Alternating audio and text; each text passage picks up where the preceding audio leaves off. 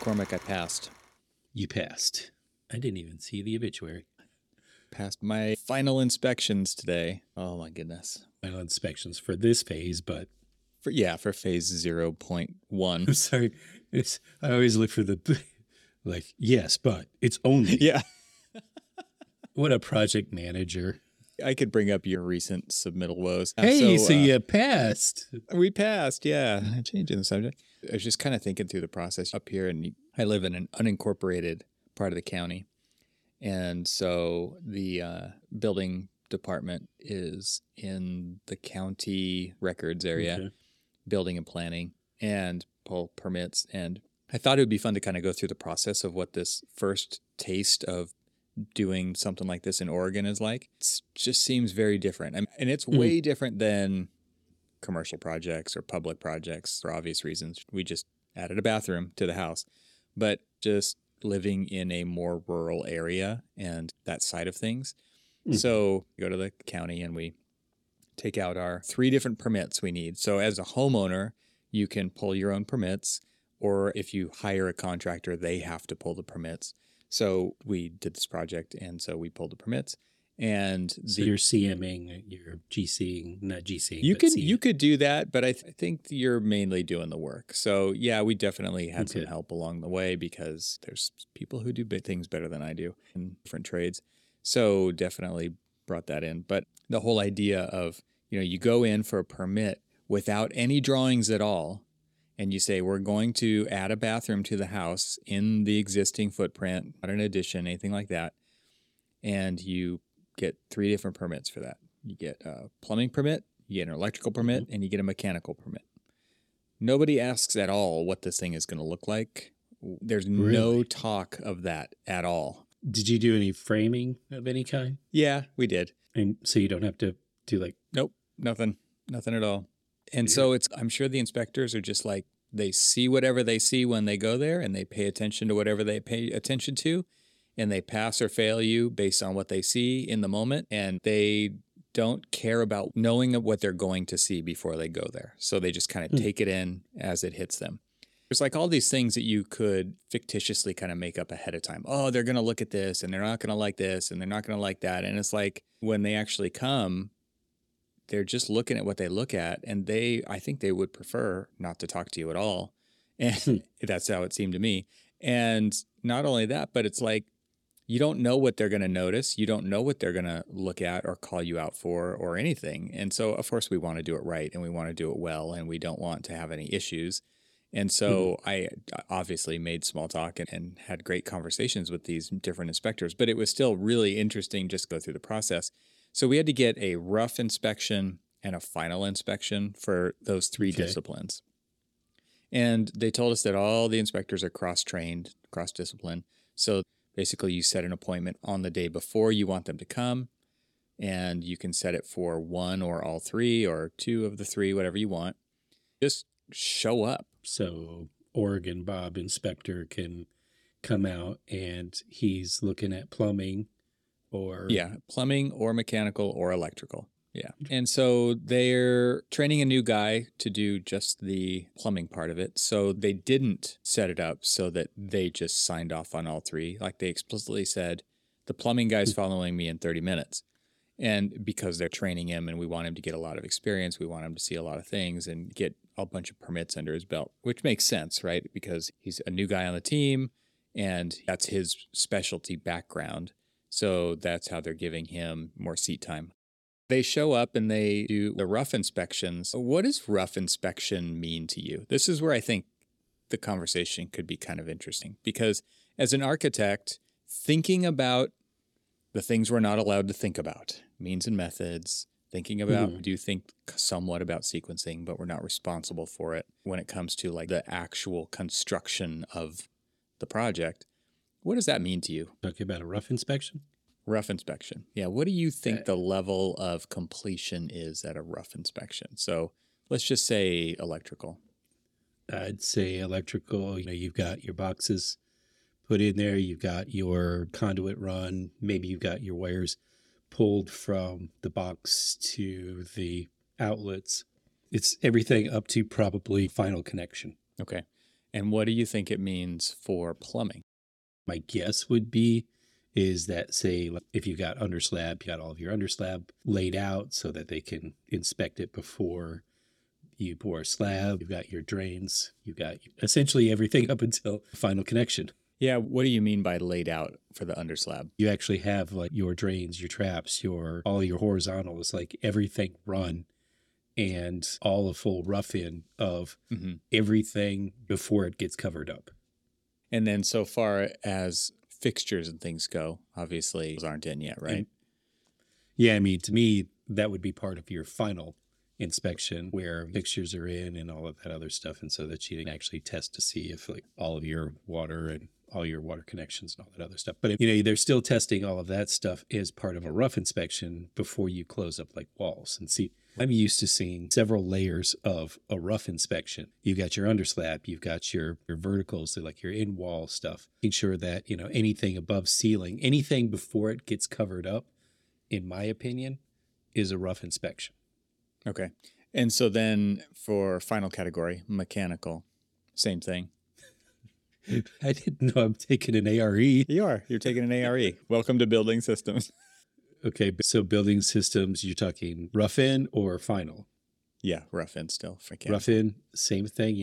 It's everything that's run before it gets covered up. So, your ductwork, your condensate lines, any kind of piping that you would have that, ultimately will be covered over by a ceiling or a wall or... So my wife and I had a difference of opinion here. I was assuming it was way less than anything you just said, because if you don't do it right, you got to undo it. That's how construction works. And there is no checklist anywhere for what those two terms mean. And every inspector has a variance in opinion on what those things mean, it seems to me. I mean, they're all on the roughly the same page, but different inspectors look for different things in their counterparts, and you'll hear different pieces of that story from different ones.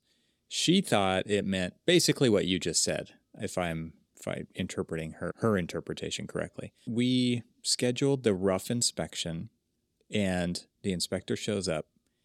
It seemed he was not having a good day. Uh-oh. Yeah, exactly. He walks in, and this is our first experience with an inspector here. And he's like, I'm going to have to come back another time. He's like pointing at this piece of electrical. So we had all the underslab plumbing done, right? All the connections into the existing underslab pipe for a toilet, for a sink, for a shower tub combo. And which was no small feat, like excavation and exploratory surgery of a slab to find where these lines are was not fun. And then there was the wiring is close to where it needed to be, but it's like, again, I'm kind of assuming, the stub outs are there for plumbing and for boxes in the ceiling for the fan and the light, but no ductwork run yet, because when the inspector comes, to me, it's an opportunity to say, hey, what do you think about doing it like this so that I do it right the first time? Okay.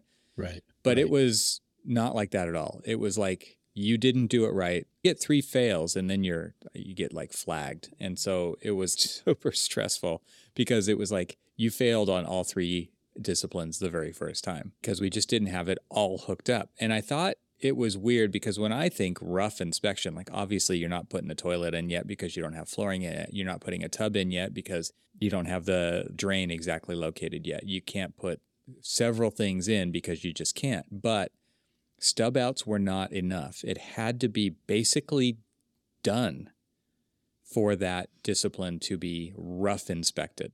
So done but not covered? Correct. Done but not covered. Sometimes I've seen that too, where it may not be fully like tied in, or fully tied in. And again, a lot of times it's just dependent on, and you are definitely highlighting and pinpointing that it depends on the jurisdiction. There's that. And I guess I'm just highlighting this from an architect's point of view, and just not knowing what we don't know. And there's definitely like a person-to-person network kind of a thing when it comes to this, right? Those inspectors know all the contractors who do the work. They don't know all the homeowners, but the contractors know what the inspectors are looking for because they've had this experience. And so I just think it's interesting because there is kind of all of this, I don't know, like expectation that people just Mhm. know because the people that they normally work with already know. And we don't. So there was nothing given to you as the person pulling the permit. Absolutely nothing. So they were essentially assuming that you knew exactly what when they said, hey, if you call for a rough-in inspection, this is the level of expectation that we have for you. You know what that That's means just, in this jurisdiction for the yeah. people who are going to look at it. I would say that, again, had varying experiences with any of like the residential stuff that I've done, and definitely a different experience with the commercial work, depending on where we're at in the jurisdiction and the inspector. Because it sounds like you're also somewhat at the mercy of the inspector and Yeah. the inspector's good or bad day. Yeah, so let's get back to the bad day part. Inspector number one, he's like, "Oh, I can't sign off on this plumbing because you don't have a," and this is where he starts to use the plumbing lingo. You don't have 10 feet ahead. Okay. And I'm like, okay, so explain to me what that means. Right.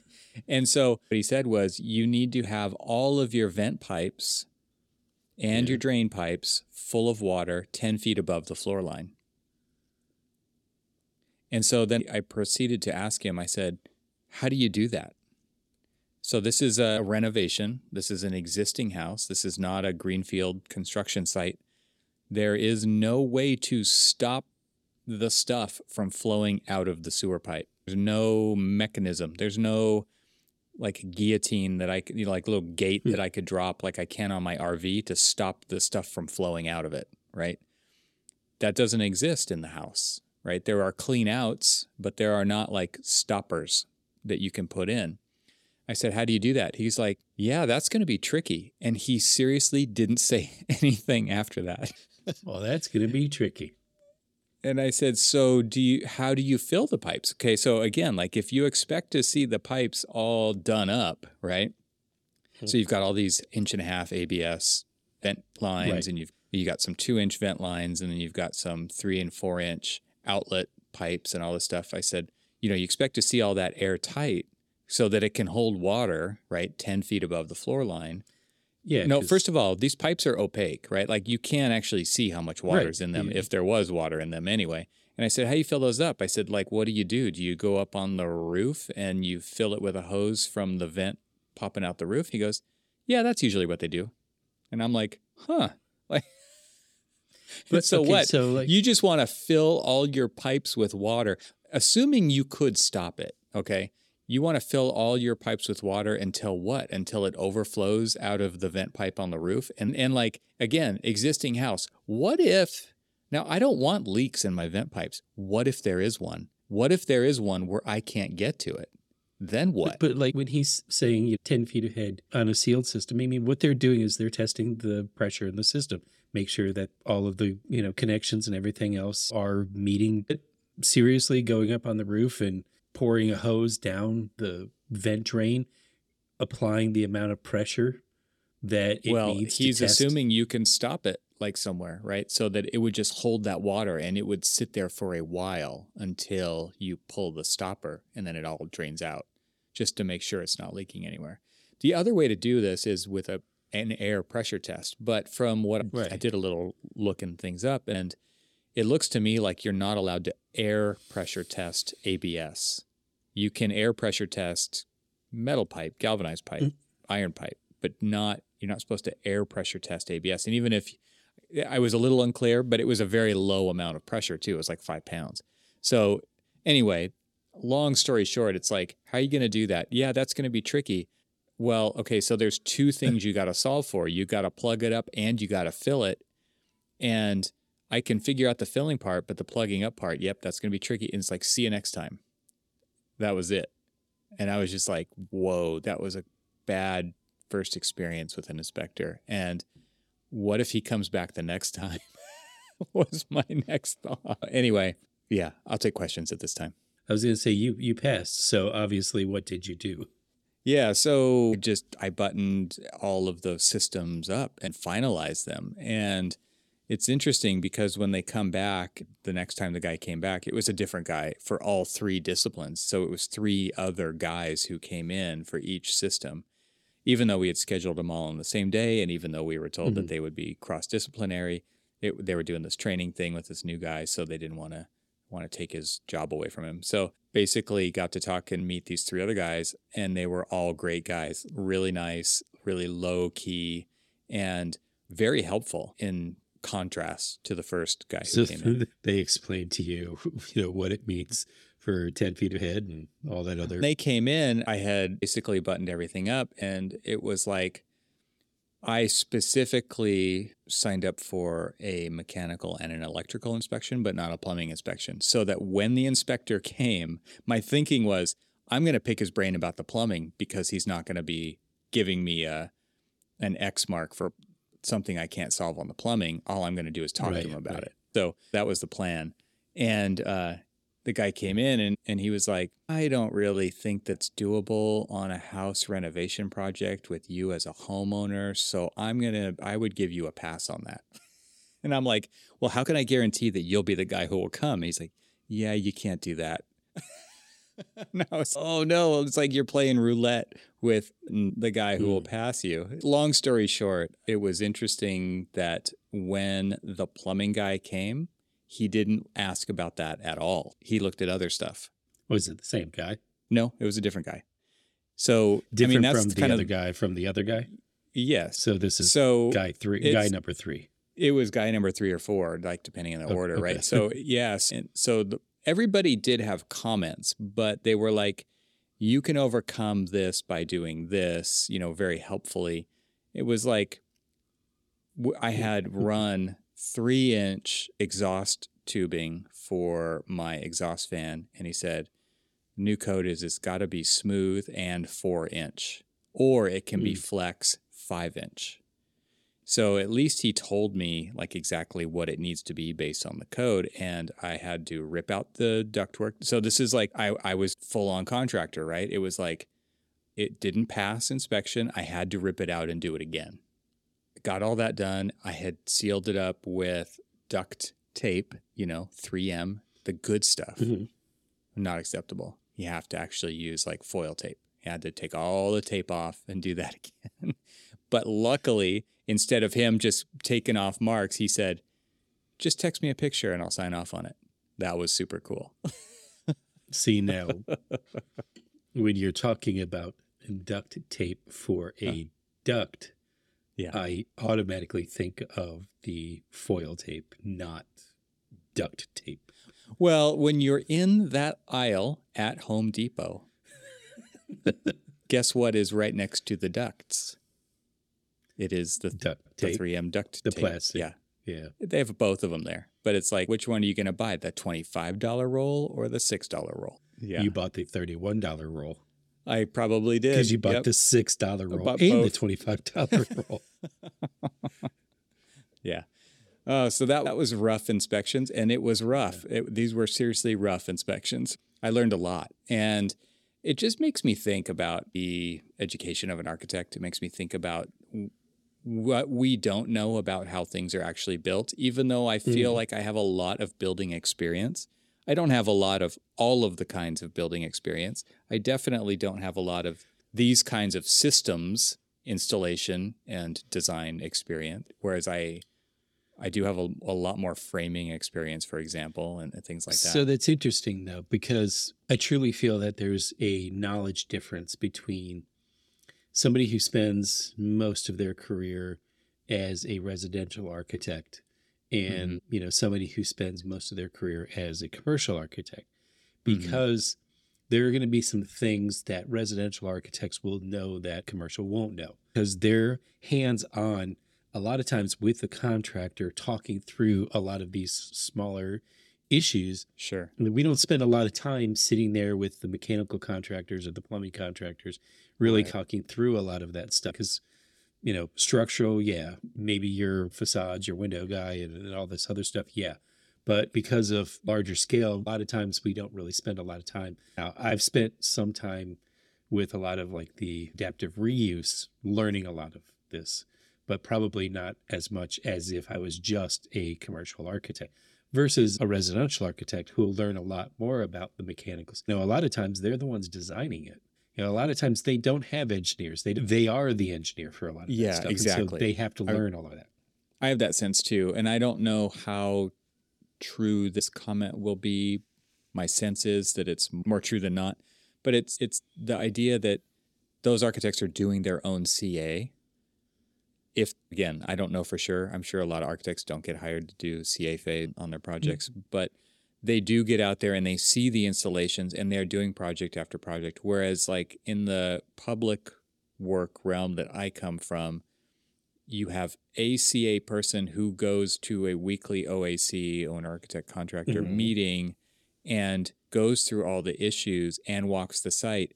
And that is one person of a very large team. And that very large team never does that except for maybe twice during the whole thing. So when you don't get out there and get that site visit experience and you don't see it at all those different phases, the primary steel going up, and then you start to see some of the systems going, you see the wall framing, then you start to see the electrical, then you don't see all those. You just don't know this stuff, right? And so, again, you're hiring a consultant to do your electrical engineering. You're hiring a consultant to do your plumbing. You're hiring a consultant to do your HVAC, your structural, all those things where, like you said, when you're doing residential, a lot of times you're probably doing most of that just as the architect. Yeah. So we got to the point where we called for the final inspections.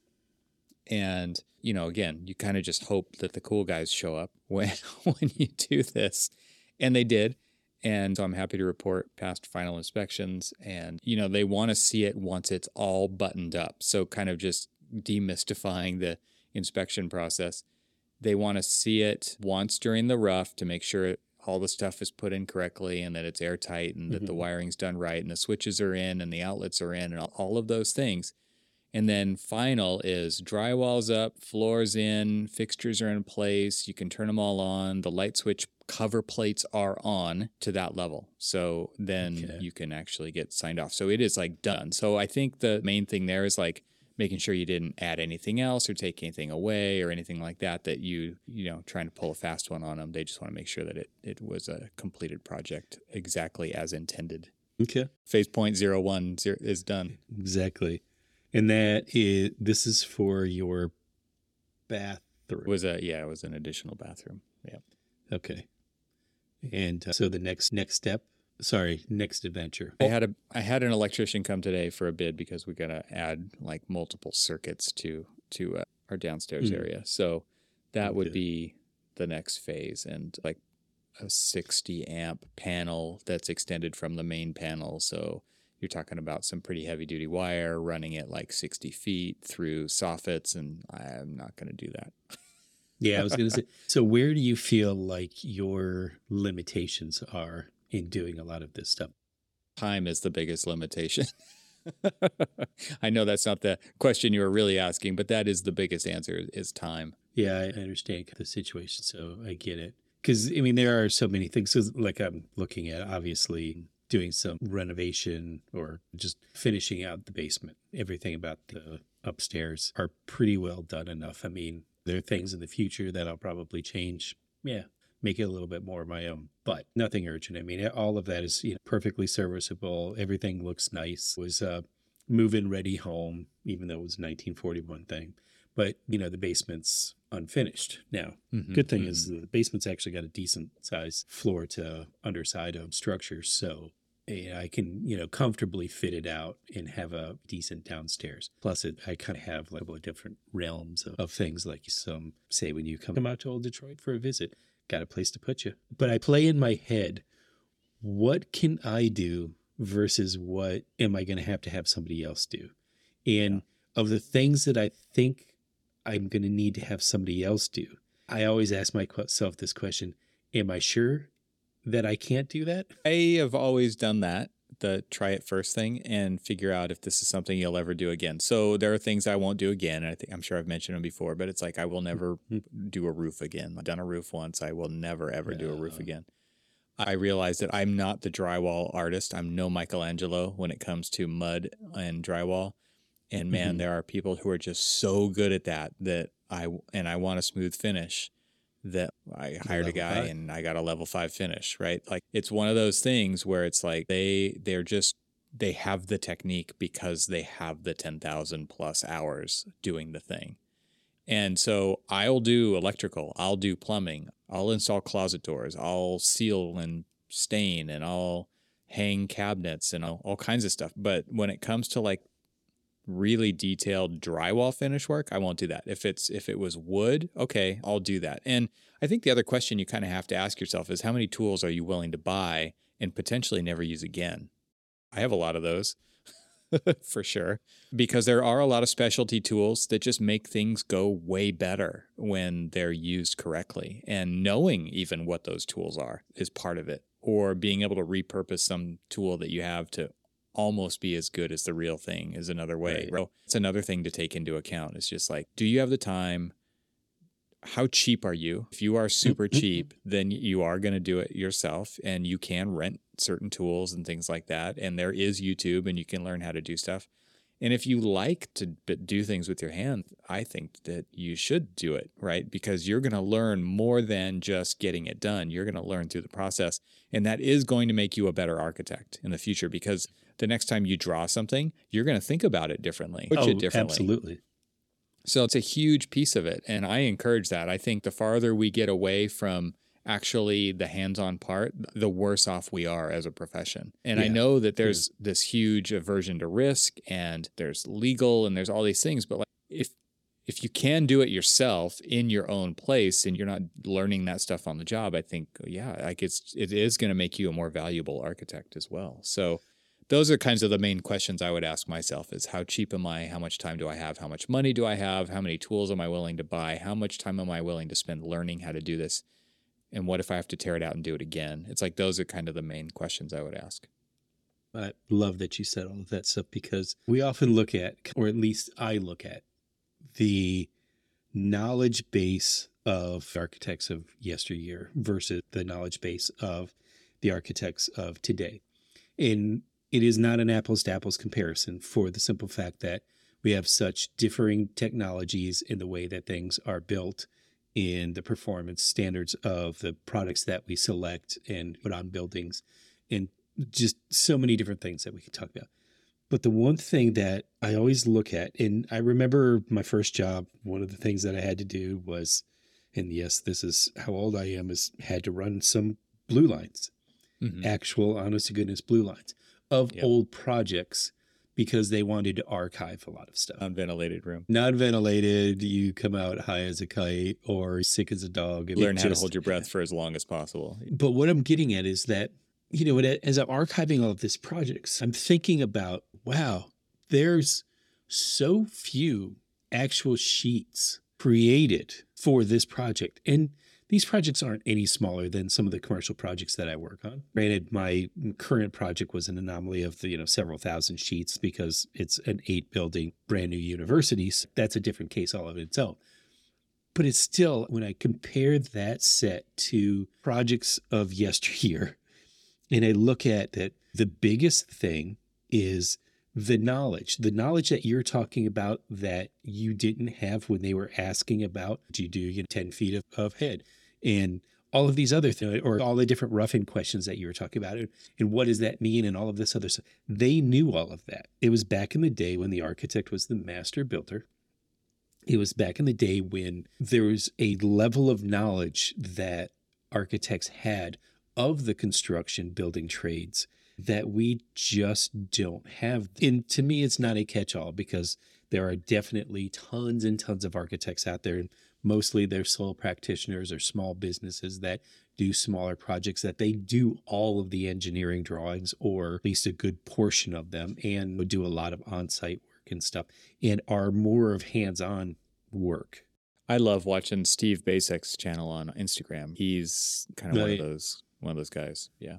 Put a link to that. There's this, and you said it, you hit on exactly why we don't do that anymore. And it came down to liability, and you don't want to assume certain liabilities. Now that there are the trades of electrical, plumbing, mechanical engineers, structural engineers, civil engineers, and all of this other stuff, we don't want to do all of that. Not only that, but those are an enormous undertaking as well. It's Oh, just, yeah, absolutely. it's a literal crap ton of work. I have a set of drawings of a extraordinarily large church in Montgomery, Alabama. And that set of drawings was 8 sheets of architectural. And Well, those most of sheets them were were 10 these, feet by 20 feet. they weren't that big. But I mean, the interesting thing about it is that it was more an exercise. Like now it's an exercise of modeling, and you got to model all of this stuff in. And back then it was just an exercise of line weights. Anyway, whatever. But yeah, you see where I'm going. It's like that architect spent more time out on the job site than they did on the set of documents that they created, because they were going to sit there and work hand in hand with the contractor to say, okay, here created what we would love to do today is just create essentially design intent documents and let it be figured out on the job site or through a few little bit of engineering stuff. And I mean, yeah, but again, I want to push back on your idea of this master builder thing. I don't think we've been master builders for extremely long. And I think, though, that it was like that 13 sheet set. The only reason those got built was because they had such an amazing contractor who was willing to work with them and figure that stuff out and make it match the vision of the design intent. It's like, I remember when I started, HVAC was single line drawings, right? It was very much, we're going to figure this out on the site. And it was like, there was an understanding of like what was necessary to run ducts and electrical and plumbing and sprinkler and all these things in the ceiling. And we needed enough space for that, but there wasn't any clash detection, right? Like there was none of that. And so because it was like, no, you knew you could rely on the contractor to figure this out because they were amazing at what they're doing. And they're not going to look for ways to nickel and dime the client through change orders through this adversarial construction process. And that's very different today. Yeah. One of my favorite things to do when we're looking for engineers is look for engineers who are design minded, who are going to be a teammate. Now, I was about to say team player, but a teammate of yours. They have as much of a design mind as you do when it comes to how they can contribute to the overall aesthetic of this. It's not just, hey, I'm going to just run a bunch of ductwork and call it done. They're going to say, okay, I see the vision that you're trying to create. Here's how I can help you with that. And if I come up with some problem that says, hey, Evan, the way that we would normally run the ductwork through here would affect this part of your design. Do we want to try to do something else that you conceal it somewhere else? Might add a little bit more run to it, or it might be a little bit more difficult. Or do we want to come up with something a little bit different in the design? Yeah, I love that. And having those conversations is, to me, some of the best parts of the overall project. Yeah. Unfortunately, as you're right, we don't have that anymore. I've experienced that for sure. I have no idea if it's still like that or not. But man, you're right. Those are the best times working on a project, is solving those kinds of problems together. I feel like that is the nirvana of working on projects with extended teams. There's a quote from a structural engineer, Hanif Kava, I think is his name. And he said, the best architects create great problems to solve. And it was basically like, I want to work with architects who have interesting problems to solve. I don't want to just work on steel buildings the rest of my life. I don't want to work on whatever's the easiest or the most efficient or the thing I can charge the most for the least. It was like, I want to work on interesting stuff.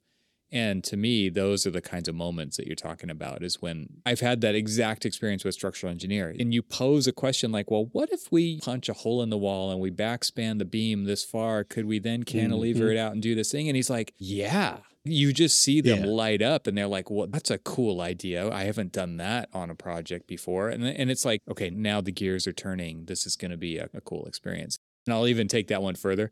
That guy's boss then at one point took him off the project, and we're like, why'd you take him off the project? It was going so well. And he's like, he was spending too much time on your project. You're like, yeah, but we want him back. Oh my gosh, it's so deflating. You finally find an engineer on this that actually wants to do these really great design problems. He wants to figure them out, and then he's not allowed to by the boss. Some of my favorite projects are when I get to expose the structure. And obviously, when you're exposing the structure, it changes it to a completely different level of finishing that exposed structure. And when you get a chance to do that, this exactly what you just said is that these structural engineers get so excited because now they get to design. They They're don't so just, used to us just covering up their stuff. exactly. that It's not in going to the be just model- this generic plates.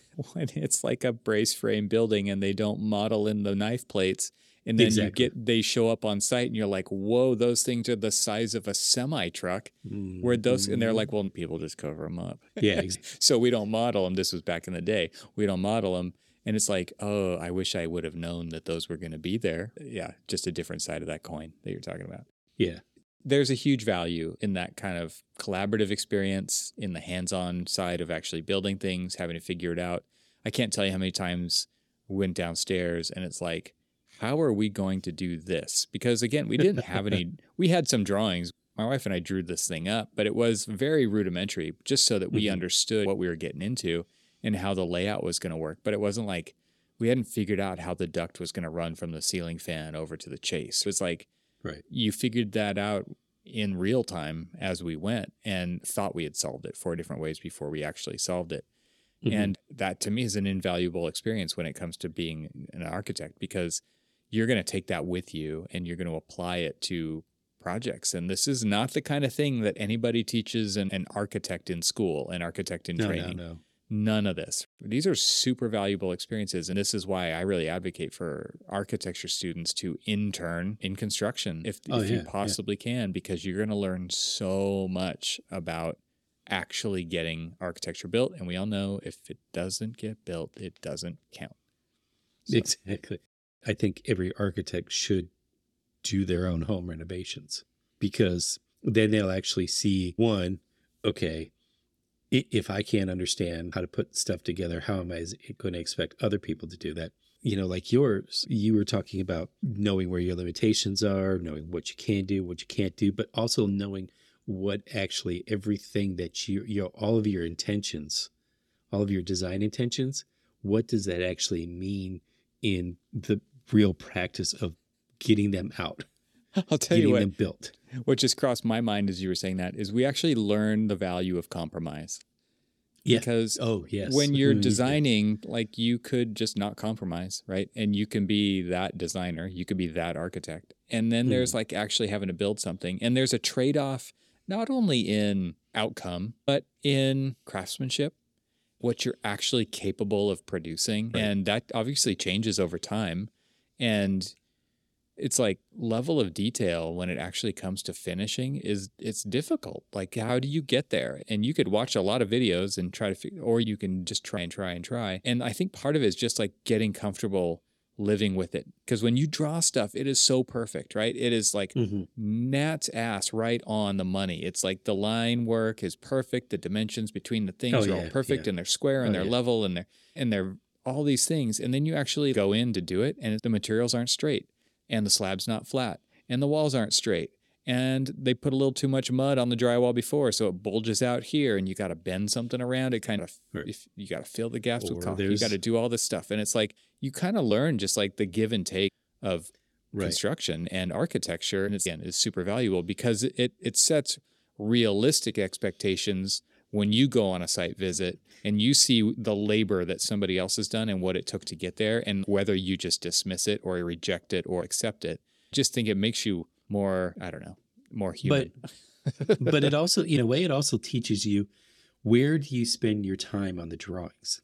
What should you care about, and what maybe you want to just ease up a little bit instead of drawing everything to the gnat's ass, nth degree. Maybe you don't need to do it here because this is going to be a pretty standard installation of some partition.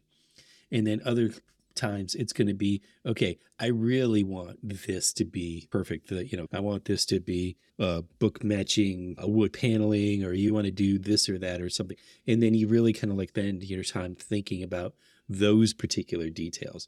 Because I sit there and I looked, like, reviewing all of the documents of a huge, large complex of buildings in my current case. And you're looking at all of these details. And every one of these details, there's so many different unique things about them and all that other stuff. And you think about it, it's like, why are all of these unique, why are these similar conditions drawn uniquely? Let's spend more time kind of making things uniform and then spending more time on those one-off things, making sure that those are right. You don't have to mandate every single solitary wall in there, because the guy who's going to be putting them up has put up so many more walls than you've ever drawn. Yep.